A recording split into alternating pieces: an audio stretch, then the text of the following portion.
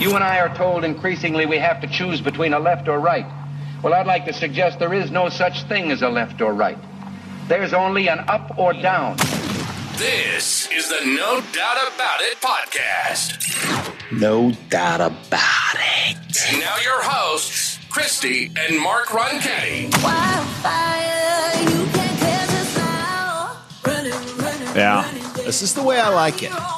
Is that a fact? That's a fact. Yeah, just me not in the chair. Well, you know, it is nice getting my own camera time. Oh, gosh. Yeah. Yeah, we're going to see it's you. good, yeah. You're going to get all three camera angles today. Yeah, look at that. Look at this special. This is a behind-the-scenes camera shot. Oh, gosh. Everybody, check out our studio. Yeah, check there it out. is. You can see the lights and everything else. Christy is not on camera today. No, I won a pretty cool thing. I won this laser treatment for my face from Chrome Beauty. You're making faces. That's No, not I'm nice. not. No, I'm not. Yeah, I just saw It's your good. face. And so I had a laser treatment done on Monday on my face, which I thought the downtime was about 24 hours. Turns out it's closer to like 72. Got it. So I'm pretty swelled up. Okay. Swollen. My face. You're a little swole. I'm a little swole. Yep. And not in the places that you try to be swole. Right. So right. I didn't want to scare our audience. Right. But here's the good news. Apparently, I'm going to look like a young Christy Brinkley in about 10 days. No way. This is legit. Yeah. Or like Cindy Crawford, or I don't know, some like Either one. It's fine. Yeah. Who else? You like Heidi Klum? I do like Heidi Klum. So, yeah, I'm gonna morph into Heidi Klum. Apparently, Wow. just from having my face done. No, it's kind of a thing. Women do these laser treatments when they get a little older. It's supposed to help with sun damage and fine lines, all that kind of. So fun this stuff. wasn't like the vampire facial, was it? No. This Okay. is like a little. It's basically they numb your face, and then it's like this laser thing that they roll over your face. I think it takes the top layer of your skin off. Sounds great. Well, I had one of those done once, and all of a sudden, ever since, I've had these red cheeks. I mean, I have not been able to get rid of them. Nice. So, nice. Yes. you know, something to think about there. Anyway, no, it's going to be great. Okay. So we'll see. Hopefully, I'll be back for the next show. Let's hope so. Let's hope so. We're still giving you a full paycheck, and I don't see you here. I'm getting rich. Hey, but here's the thing: we had some great comments that came in from our lots of huge response to the episode on Monday. Yeah, well, big time. We talked about a lot of issues from Jerry Seinfeld to the police chief, some horrible travel stories that just scare everybody. Which, by the way, the episode we have coming up before you get to those comments, we are going to talk about the police chief again. That continues to develop. And we have another segment on the way of horrible travel stories as well. So we'll have some of both of those with Mike Garofalo and Victory News going to join us in just 1 second. But go ahead. Yeah, just these were some pretty nice comments that I wanted to just highlight a little bit. Okay. Jennifer Fuertes said, "Wait to learn something new and stick with it through the season. We're so proud of you, Ava." And that was because Ava finished her swim season. Yep. She is now a track star, so she's actually not punching today.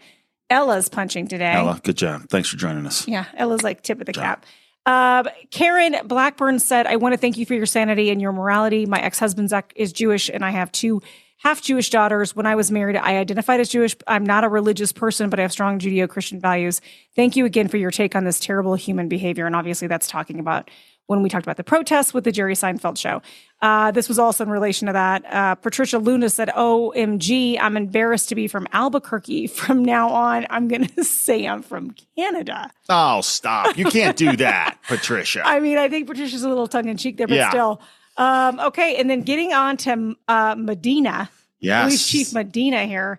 Once Big D 835 says Medina has reached the cult status of Mike Locksley of UNM football fame. I didn't think it could be done. Yeah, Coach Locks. Not sure he won any more than about 1 game when he was head coach of the Lobos. Now, in Coach Locks' defense, he went to Maryland and has done very well. So it was just but yeah, he was legendary here. Okay, so is your point if we send Chief Medina to another state? To Maryland. Yeah, we got to send him to Maryland, and we'll see how he does. He can hang out with Marty Heinrich. Yeah, it's true. Marty Maryland Heinrich, Marty. Yeah, no, they could get him. I'm just saying, Coach Locks, he had it. He was historically bad here. Okay, well, historically bad. Since we're going to die, well, I believe that we have some similarities then with the police chief. I'm just going to say that. Well, so let's get to that, and let's get. Hold on, last comment on that as you get into that, and before you introduce Mike. Okay. This one's from Bert. I'm going to say Burt's. Okay. Okay, because it's a long name. Why is the police chief being investigated by a team that reports directly to the mayor rather than being investigated the same way regular police officers bear? Different standards. He needs to resign. He does not know what's happening in his own department.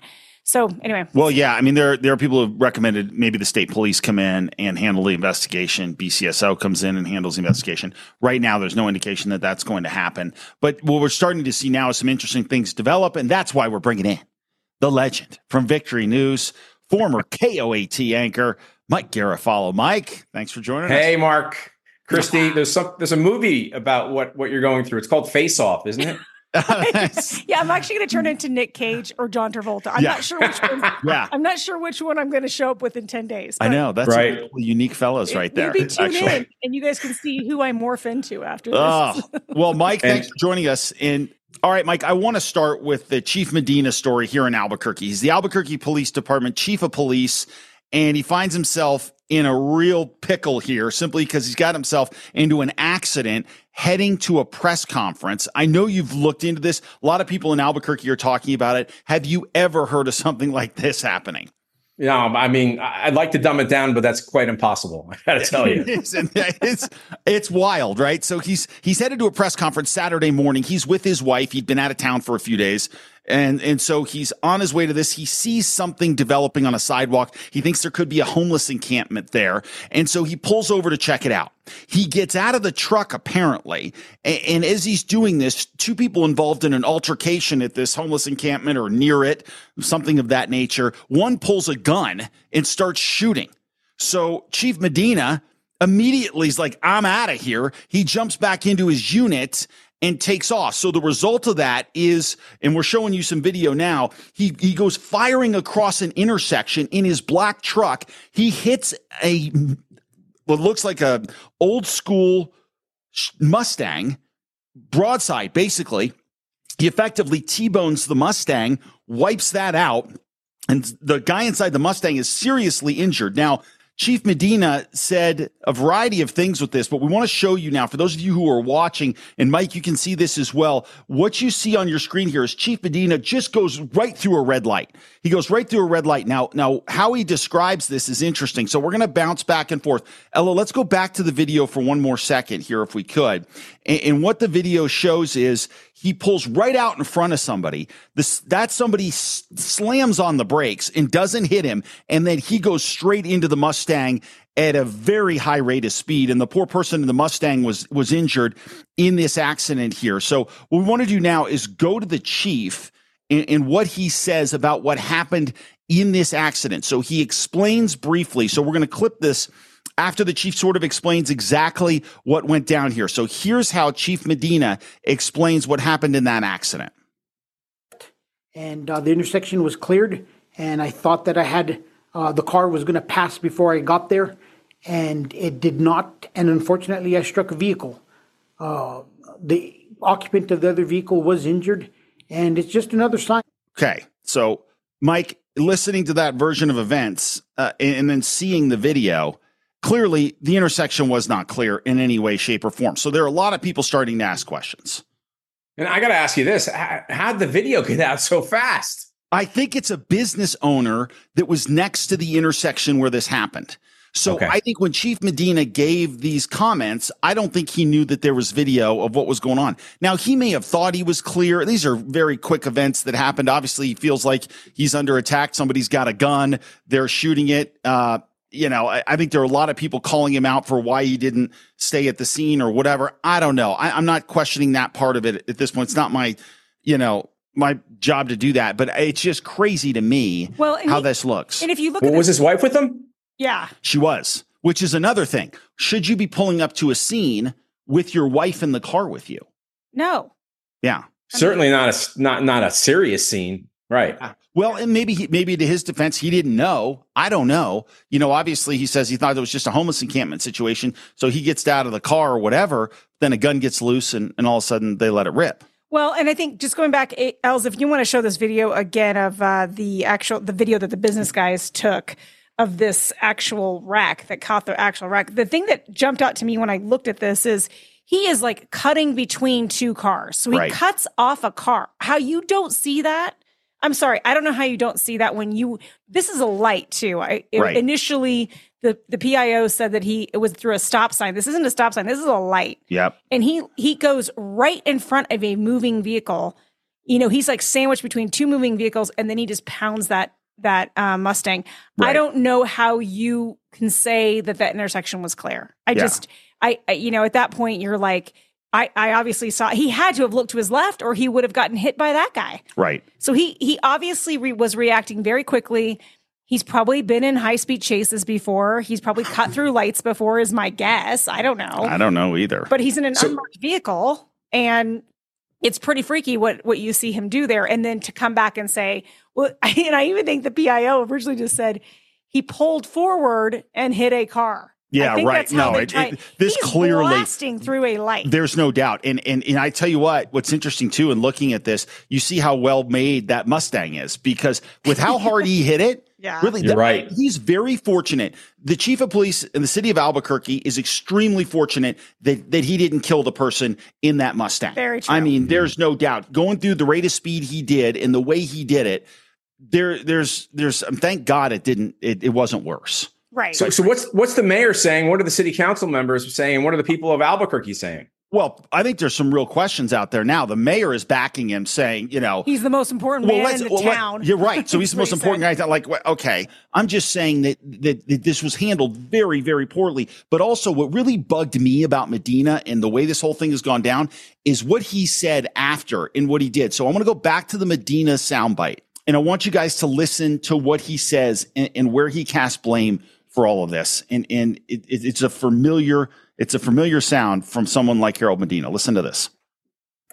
And the intersection was cleared, and I thought that I had the car was going to pass before I got there, and it did not. And unfortunately, I struck a vehicle. The occupant of the other vehicle was injured, and it's just another sign of how gun violence sometimes impacts our community, that you may not even be involved. Myself, my wife, we weren't involved in this altercation. I was worried about my wife's health.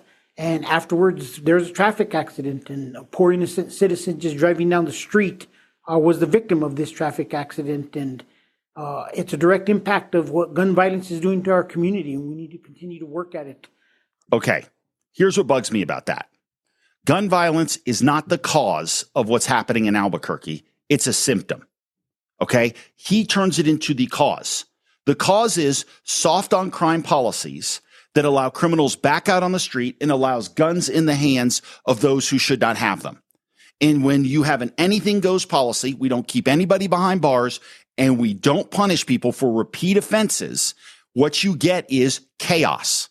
Chaos that now has reached in and affected even the chief of police and led him into the middle of a situation where he has hurt somebody else because of policies by the mayor and by himself, where we have our police that are on their heels all the time. They're fighting tooth and nail to try to keep this city safe, and our leaders haven't helped them.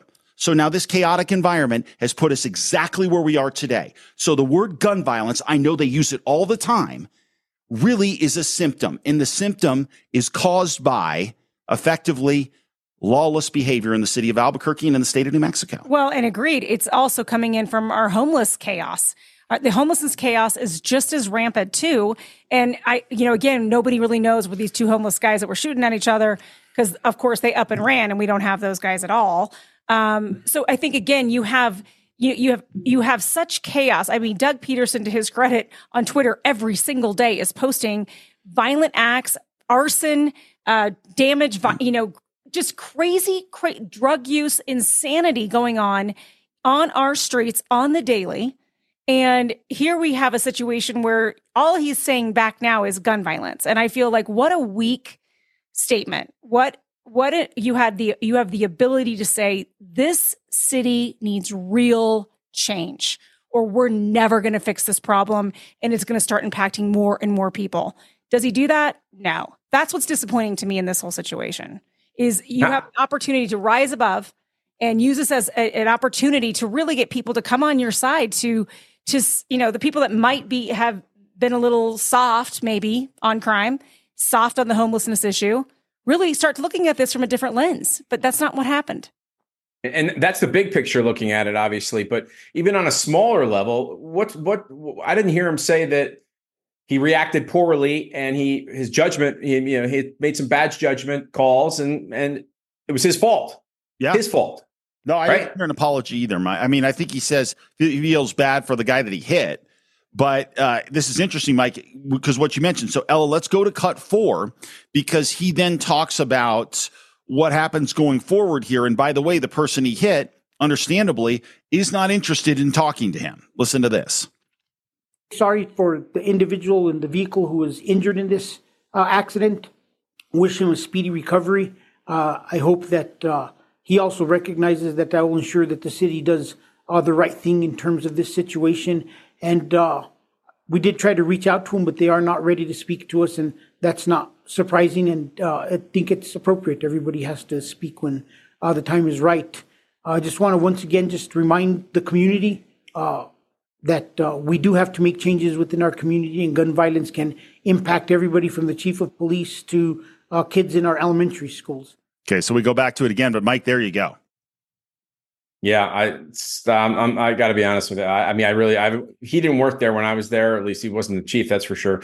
I'm not very impressed. That's all I'll say. Yeah, no, and I don't think he said, he said, feels bad for the person who was hit, but he's not taking any responsibility at this point. Clearly, though, the person he hit, hopefully they'll be okay. I know there were some serious injuries, and again, lucky they're alive. And the question now is, obviously the city is on the hook for a significant lawsuit here. We'll probably settle this, hopefully, so none of this has to go to court and everything else. Oh, I'm sure they will. I'm sure they'll. Yeah, how many zeros do you think are going to be at the end of that thing? I'm telling you right now, it's legit. Yeah, no doubt. I back up Mike on this whole thing of just, he's the police chief. So he's going to be the guy that's in charge. He's the leader of the police force. And yes, he's human. And yes, his wife was on scene. So that does probably scatter your thinking a little bit when you're trying to protect your loved ones. I can understand that. But still, the expertise he is supposed to be having in this type of situation just isn't coming through in the actual situation, nor in the aftermath.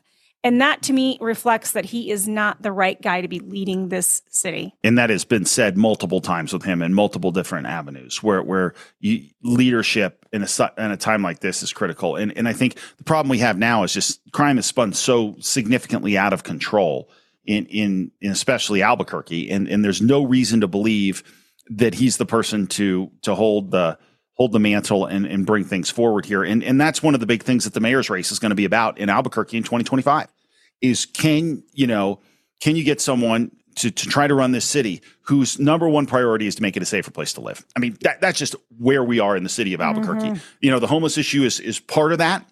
There's no doubt. But the crime issue is the single biggest issue in the city. And this is something where this mayor has clearly, by every objective measure, failed. And the chief of police has failed as well, who's been more of a political appointee than a police appointee, someone who's got public safety at the core of their mission. More than anything else, it's political interference, unfortunately, for this chief of police. And this is just another embarrassment on that, unfortunately. So we'll see what happens and what shakes out with it. But it is going to be, I think, the issue in 2025 in the Albuquerque mayor's race. Yeah, and I hope that voters are actually paying attention and that they're really looking and saying who's leading the pack on this. Because what frustrates me a lot is when voters don't think that leaders are the ones that are accountable for the crime. Right. And it matters. Leadership matters. It absolutely matters. They're the ones that are inflicting policy that works or doesn't work. And I think part of this, sorry, Mike, go ahead. I was just going to say, and you got to look at the mayor and say, what kind of personnel decisions do you make? And when something needs to change and you don't change it, well, that's leadership or that's lack thereof. Yeah. There's no question. Yeah, there's been a lot of questions about what's the relationship between Medina and the mayor. Like, what's going on here, and why are we not holding each other accountable? I mean, there's zero accountability, is what it feels like. No, there's not, because Medina is a political appointee, really. Right. I mean, versus a public safety appointee. Right. I mean, you got to look at those two and say, look, when you appoint a chief of police, it's like your number one priority. You make this city safe, and your officers obviously have to be accountable. There's no doubt. And I think largely Albuquerque police officers are accountable, and I think they've been under this consent decree forever from the DOJ, which has made things difficult on them. And now Chief Medina, gets in the middle of this. So it is a mess. There's no doubt. And I think part of this gets back to zero accountability. There is zero accountability for the city of Albuquerque and our leaders. And we see that statewide as well. And there's another example of it.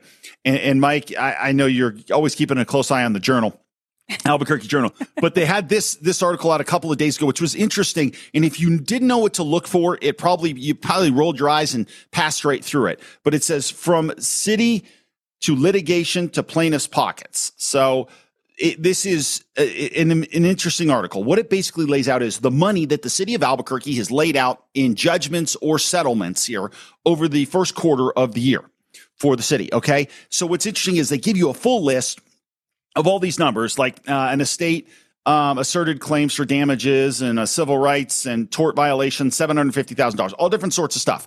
But there are 7 different instances here of the city of Albuquerque being in violation of Public Records Act requests. Okay. And they've paid out huge money. Why is this important? Because you have people that go to the city and they have an IPRA request, right? They say, I want information on this. It is the right of citizens to require of their government different paperwork that you want access to, different government activity. It's how we keep the city accountable. It's how you keep the state accountable. You ask for these documents to see what was said via email, via conversations, meetings, all this sort of stuff can give you information on what's happening in your government. It's absolutely critical, and you have to have it. Well, in 7 different occasions in the first quarter of the fiscal year for the city of Albuquerque, they paid out 5-figure settlements to people where they did not honor those requests in one way or another. We just showed you the first 3, just a couple more here. They paid $10,000 to someone who they didn't honor the request for, $20,000, $26,000, $90,000 when a plaintiff alleges that they did not honor those requests. The total number of dollars in the first quarter alone was $262,300. I have one question. Yeah. Who was fired? That's right. Who is held accountable? Nobody. Right? Now, if you'd had a different administration, you can bet the media would have been all over it. In this particular case, the Journal just prints out a long list of different settlements and no one says a word. And this wasn't the top story on the news? No, absolutely not. And again, you go into newsrooms, Mike, and how many times do you hear people say, I wish they'd answer our request for the governor didn't answer our request. The mayor didn't answer our request. Well, no kidding. Because we've made them feel like they don't have to. And now they're spending your taxpayer money not to comply with public records requests. That number is unacceptable. That is taxpayer dollars given away because the mayor or the city does not want to be accountable. Well, right. And that's only part of the story. I mean, really think about it. I mean, I want to know what those requests that were not fulfilled are and what do they say and whose name's in there? I mean, there's stories there. Absolutely there are. Well, and that's what the whole thing with the media, I think they should have to eliminate in their stories, because you see this from time to time, either a news anchor or a reporter will say, we made our request to speak to the mayor. We have not heard back from him or whatever. Or we put a request in with the governor. We've not heard back from her. I mean, and that's it. And the end of the story. That's the end of it. And it's like, come on, you guys. Like, of course you didn't hear back from her. Of course he didn't say anything to you, because you're going to just end the story. And tomorrow you're going to cover something different. And it's like, you have to stay on top of these guys. But yeah, this would be a great, like, Larry Barker stories to go back through and to research what were all these IPRA requests and what were they actually, I mean, I don't know if he's gonna be able to find out, but it's like, he should just go back through and do it all over again. No, exactly. List all of these again. Right. Know? And who knows, maybe you've got people that are just suing, the city because they want money. Now, that's a possibility too, but get them what they ask. There's a reason these laws are in place. And it's clear now, and make no mistake, they're doing this in many cases because they don't want to turn over documents. And so they figure, we'll just write the check. Well, didn't that happen to ABQ Rob when we had those guys on? Didn't they say that they had made requests for information and they ended up having... Well, they were also both, right? And I don't know if they're part of any of this, but they weren't being given access. Right. So that was how they had a lawsuit, which they won, by the way. Because they're closed off information. Because they're closing off information. So, but it's just one of those things that in a broader sense here, this lack of accountability is a killer. So that is something that I don't care what political party you're from. You should care about this. You should care that your government is responsive to you. Otherwise, none of this matters anymore. None of it matters. Like, they can do whatever they want, and you get no voice in it. And you can think, because they're wearing my jersey, so they get to do what they want. Well, eventually, you're going to be on the wrong side of them, whoever they are, and whatever they do. And you don't want that. You don't want a government that's so powerful that they can do whatever they want to you, and there's no repercussions. And that's what scares me so much. Yeah. And the media should be all over this, all over every one of those 7 and saying, what are they? We want them. We want to know, because the public deserves the rest of the story. Yeah. Yeah, no, you're right. Okay. So there's that. We've given every reporter in town a story idea. And Go for when it. I was in news, I remember kind of sometimes stressing for the 2:00 editorial meeting, you had to have your story idea. You had to have your contact and your angle. And you would work your fanny off that morning to try to be able to pitch that to your editors. To be ready. I don't know if that happens anymore, but here's a story, everybody. Yeah. Here you go. Yep. It's just super easy to figure this one out. But anyway. Okay. So what about, last episode, Mike, we did some crazy air travel stuff. And we got so many comments. People were dying over the guy that got kicked off for farting. We did a story on that, Mike. It was really exciting. Maggots falling in a plane on people, dead fish in the carry bin above them. A woman was going to the bathroom too much. They kicked her off the plane. Yeah. Anyway, so people were writing in saying we were dying laughing. Mark referred to air travel now like a Star Wars bar. When you get on a plane, you don't know what you're going to get. And so we have another one for you. And this is a very localized story. This is quite frightening, actually. Yeah. But the Wonton Don from Barstool Sports was on a flight out of Albuquerque late Tuesday afternoon. And here's what he had to say. 30 minutes after departing Albuquerque, I was shaken out of my Panda Express and tequila-induced stupor by a man trying to aggressively open the airplane door 4 rows back. Me and 5 other dudes had to wrestle him into the aisle, duct tape his legs, and throw flexi cuffs on him. Jeez, yeah. So we got some video of this guy. It's clip 9, Ella. And it's just, they're having to subdue him. I mean, I don't know if this guy is drunk. I don't know if he's on drugs. It's tough to tell. I mean, you can see him here. This is him. I mean, for those of you watching, you can see him. He just has kind of a scruffy beard. And apparently, according to people on the plane, as he was really pulling on that exit, right, you could hear kind of the seal start to break a little bit, and they were concerned. It was a little louder than it should have been, according to the people that were on the flight. They immediately jumped in and got him down on the ground. And so as they got him through, eventually what you saw later is people that were on the flight, he was then escorted out. There was another tweet by the Wonton Don, of course. Right. And he talks about the fact they got him. Yeah, it says, ladies and gentlemen, we got him. Yeah. How scary and how great of those passengers next to him to respond so quickly. Well, because you're kind of like, if you might be dozing off a little bit, and then there's just some guy trying to pull the emergency door out. Yeah, then you're diving right on that guy. I mean, imagine if he got it open. I mean, right. Oh, he's sucked out. Who knows? He's gone. Other people are going to be gone, possibly. Right. Yeah. Well, and it's unreal. I'm not sure. I hope that guy is banned from all air travel for the rest of his life. Honestly, that's crazy. He needs to be seen by a specialist. Yes, he does. That way. Okay, here's another one. I literally may never get on a plane. I'm scared to death now.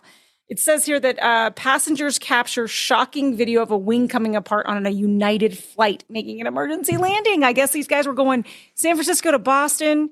They had to divert to Denver.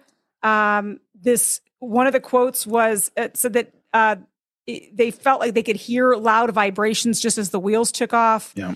Apparently, the pilot comes out, looks at the window behind a passenger, and then goes back into the cockpit, comes on the PA and says, we've discovered we have some damage to one of the front flaps, and we're going to divert to Denver and put you on a different plane. I mean, if you look at this video of this wing of this plane in clip 14, Ella, it is...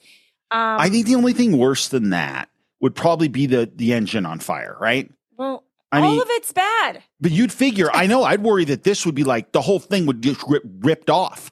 And all of a sudden the wing just goes, see you later. Well, I mean, I'm assuming that there's like loud alarms going off in the cockpit for these guys, so they're aware of it. I and would think that's- there'd be more drag. Yeah. You know, Yeah, that you they would be think. like, okay, what's going on? But seriously, I don't know. I'm supposed to fly. We're supposed to fly. Me and the girls are supposed to fly next week.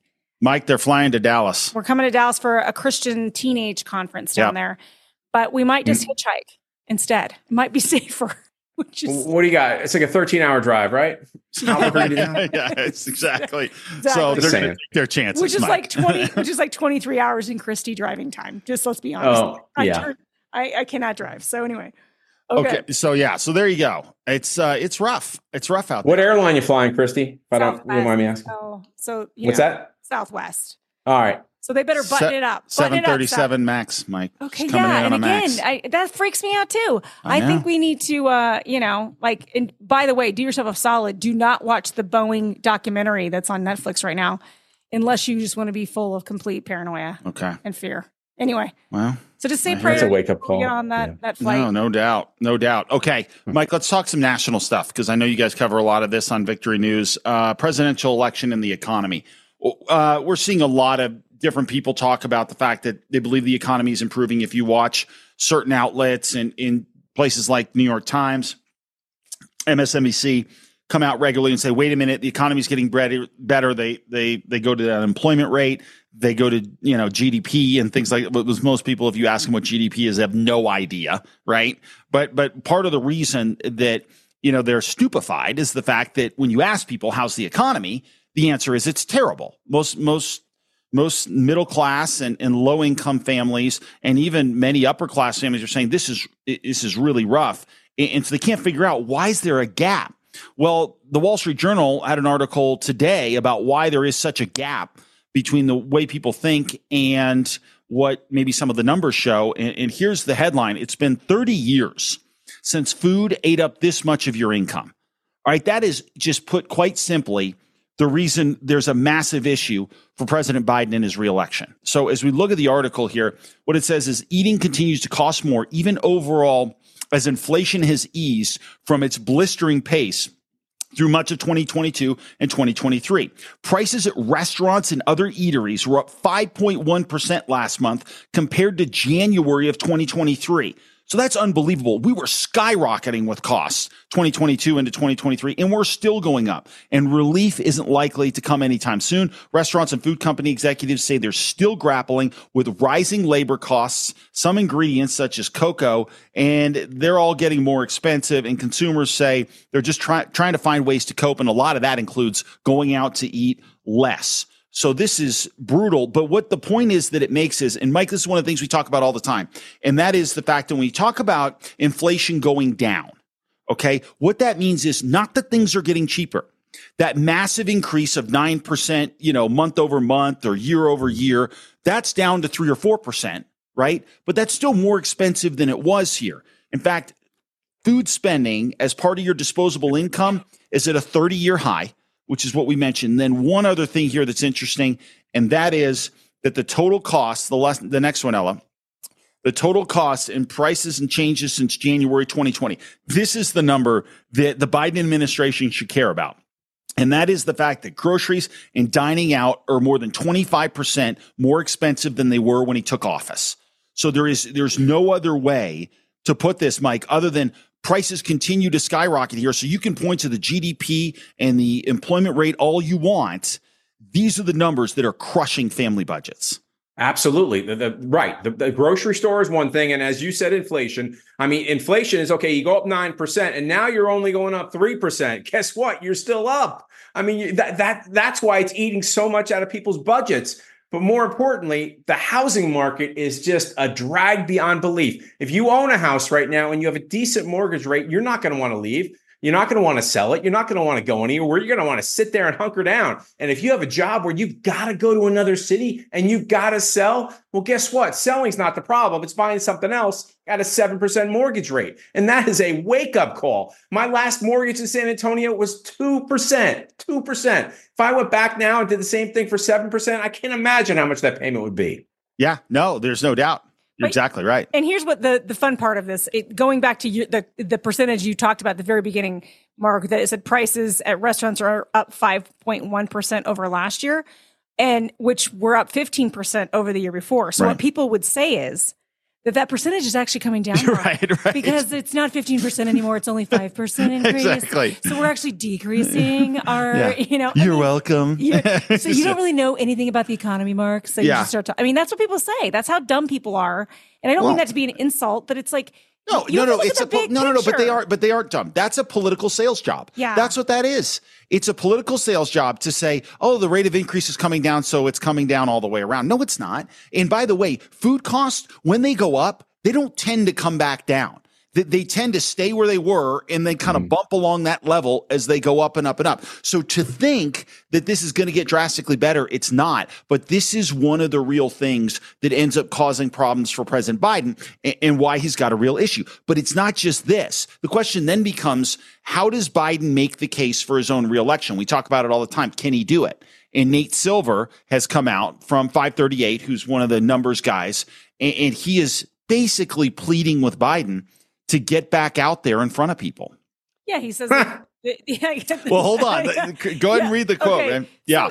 So he says Nate Silver urges Biden to reassure voters or just to stand down, basically. So he basically is calling on the president to reassure voters that he's capable of running a campaign. Otherwise, Silver said, Biden, just step aside ahead of the August nominating convention and let the party select a new candidate. Okay, so Mike, basically what Nate Silver is asking the president of the United States to do is to do a backflip because he's unable to do this. He is unable to stand up and go out and make a case for himself. One of the things that Silver says in the article is, hey, you turned down an opportunity to talk to the whole country at the Super Bowl. You should have been doing tough interviews. Mix it up with people.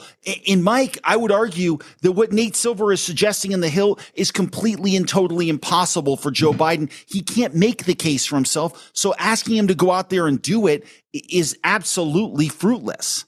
I agree. And you took all those words right out of my mouth. It's impossible for Joe Biden to go out there, look in the camera and reassure the American public that he's fine, because he's not fine.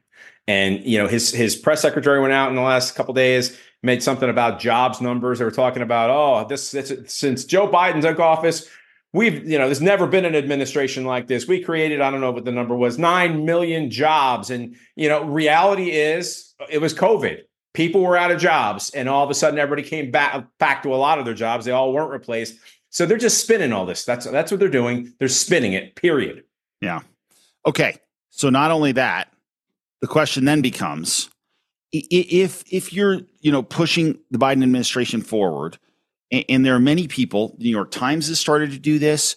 We've seen it in a bunch of other places.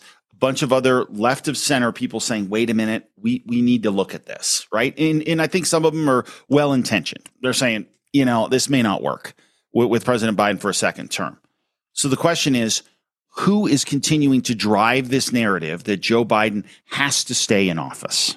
Well, if you look at this presidential historian, Douglas Brinkley, he's basically putting the blame on Jill Biden, saying that she's pushing her husband to run again. If you cut to 68, Lyndon Johnson was quit in March of 68, and people will say because of Walter Cronkite.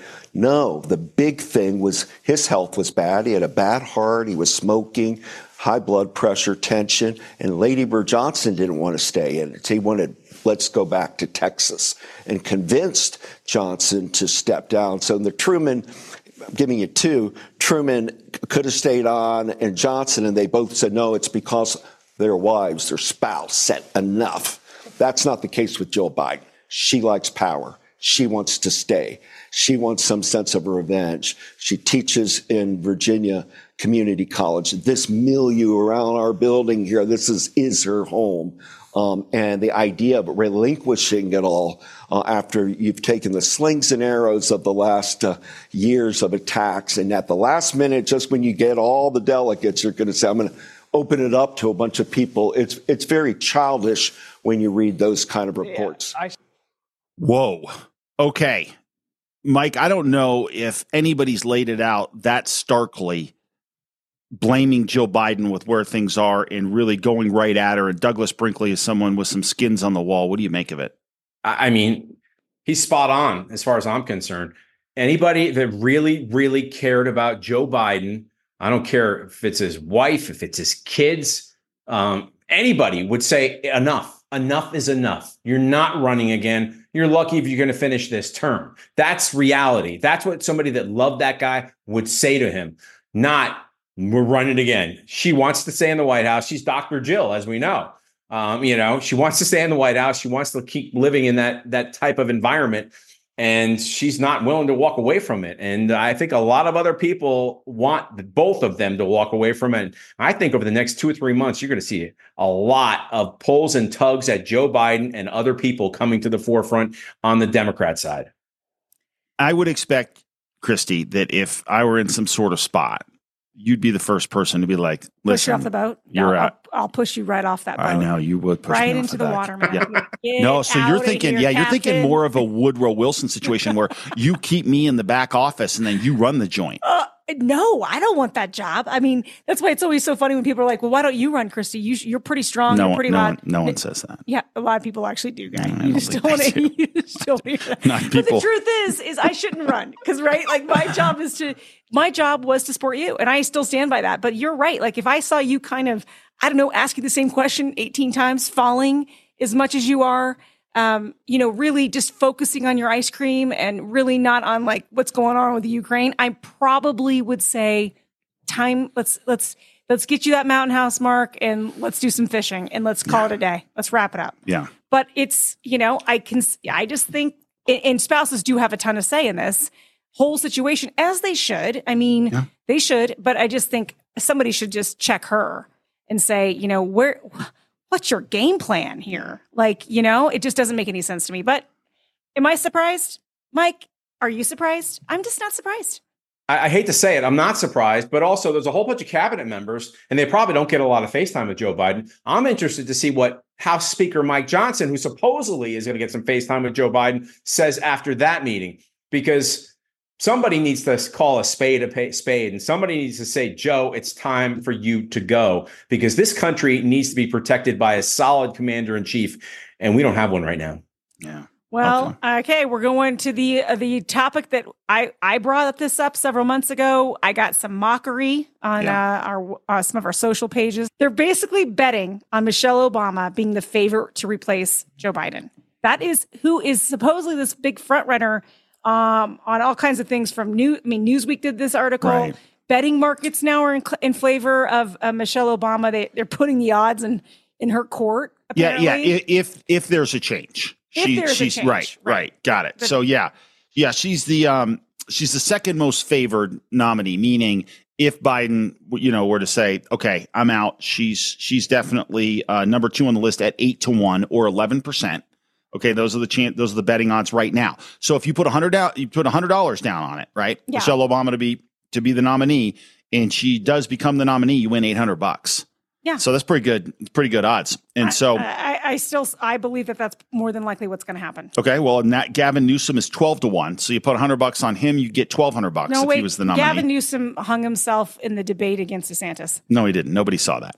And then, they didn't. They didn't. Did. So few people saw that. And by the way, if Gavin you Newsom, don't think that's not going to get replayed if he announces? It won't matter. The media will protect Gavin Newsom.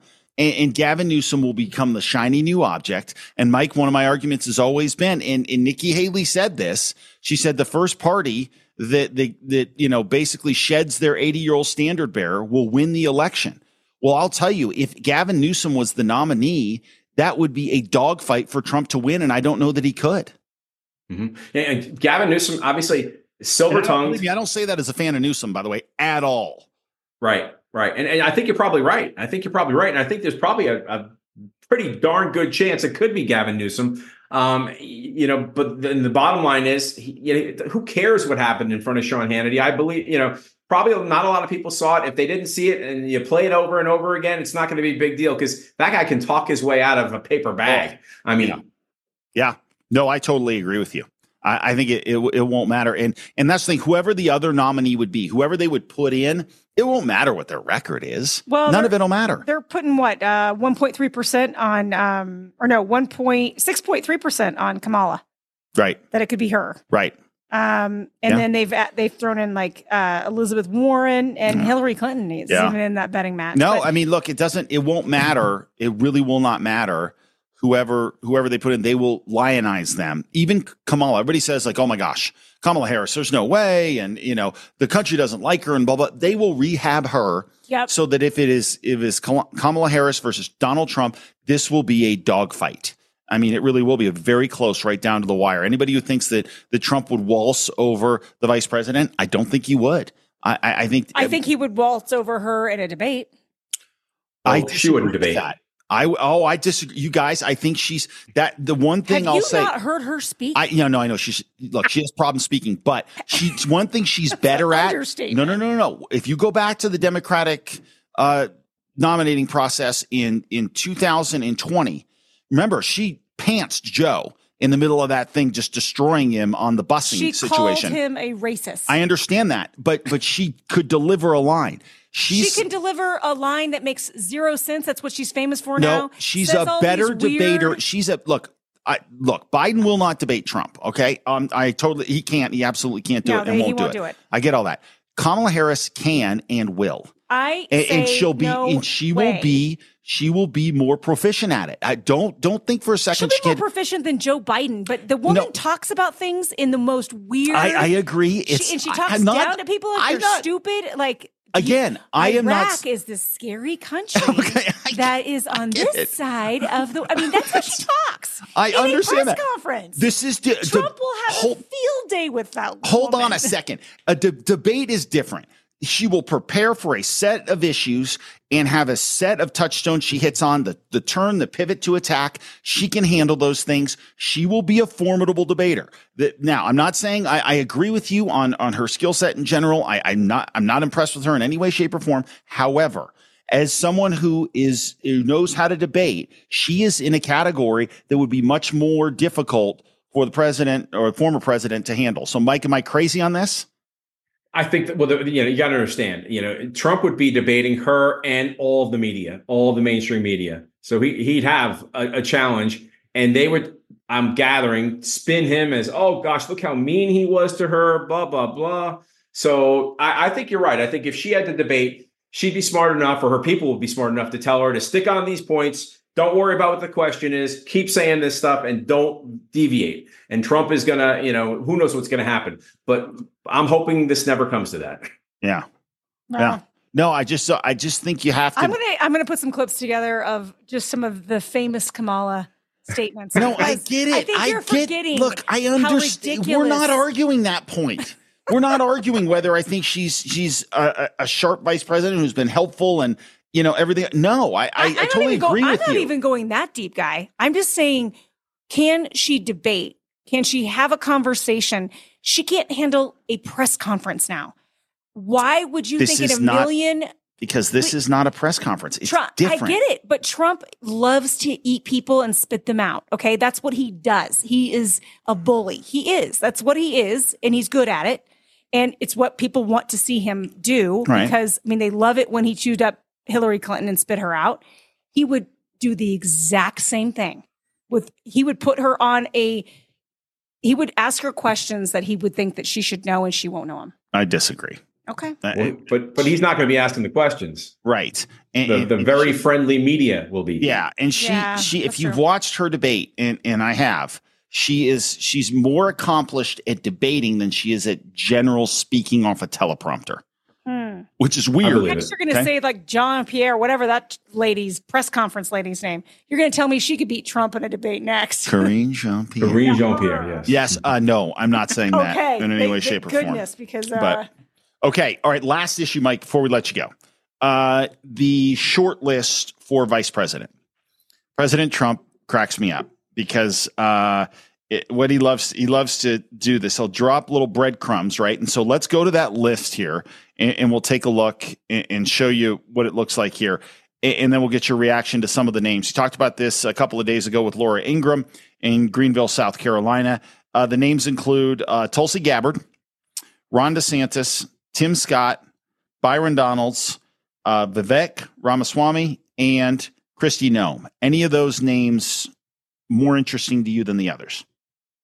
I think that Tim Scott is interesting because he's a kind of he's a positive guy. He's been a senator. Trump likes him a lot. That would be interesting. I will say this.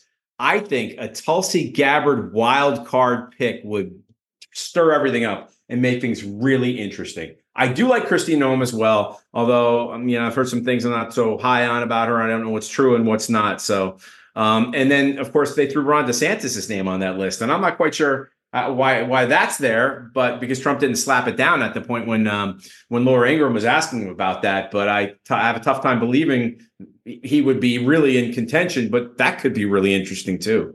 What do you think? Well, I think, I'm going to jump in here first. I think that I think Trump's hopefully looking to see, and I would hope that he's doing this. I can't say that he is, but who would be a good candidate for president in 4 years, right? The next candidate, since he's only going to be able to do a 4-year term. Okay, so let me stop you there and let you finish in 1 sec. He did address that, and he said that's one of the key things he's looking at. And the last quote we have on it is he says, yes, I need to have somebody who can take over should something happen to me. But then he immediately follows it up with the one thing that always surprises me: the VP choice has absolutely no impact. And he's like, I'm the only one who matters in this whole thing. It's so classic Trump. It's like, hey, we do need somebody who knows what they're doing. And by the way, it doesn't matter because it's me. Yeah. No, but anyway, go ahead. No, I see what you're saying about that. I'm talking about lining us up for a legacy with another Republican president in 4 years after his term's done, should he win. Right. That's what I think. I would hope that he's putting some thought into. Now, again, with that kind of quote that we just read, I doubt it. Right. I doubt that he's even I don't think so. Yeah. He's not thinking 4 years down the road. But I think I like Tim Scott a lot. I do think that Tulsi would be that would fit the female card, which is what I've said since day one. He's going to pick a female. Yeah. I stand by that. And I still say no way to Kristi Noem.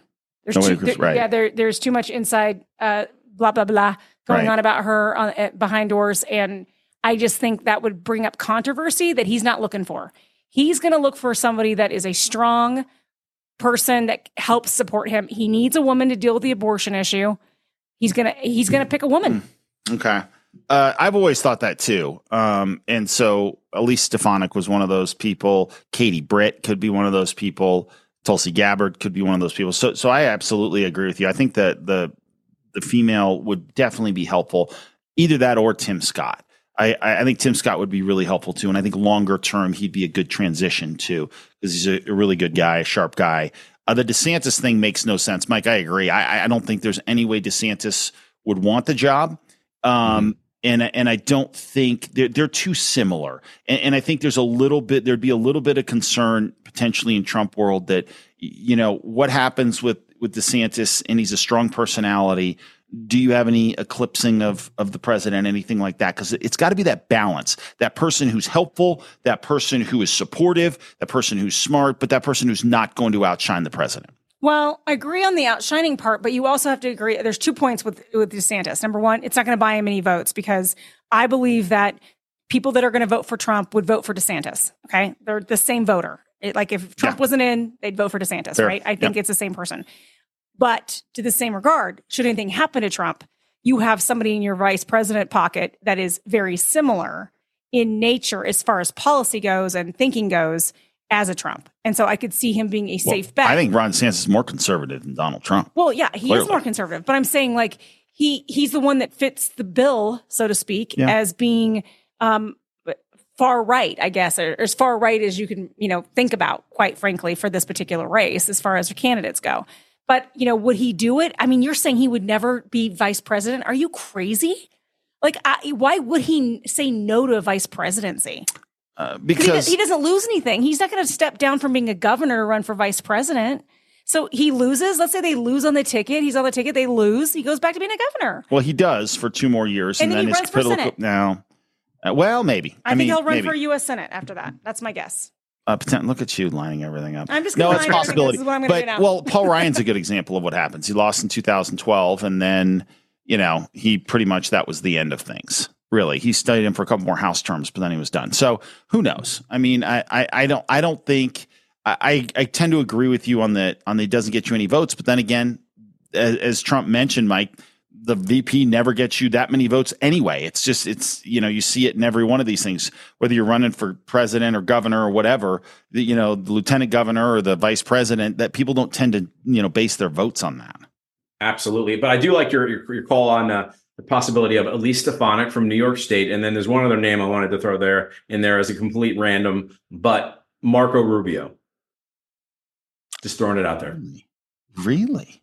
You think Marco? So I hear he wants to be governor of Florida. That wouldn't surprise me. Marco versus Gates. That would be one heck of a race. Marco's going to squash him like a bug. Marco has a much wider fundraising network, is a much better, candidate in general.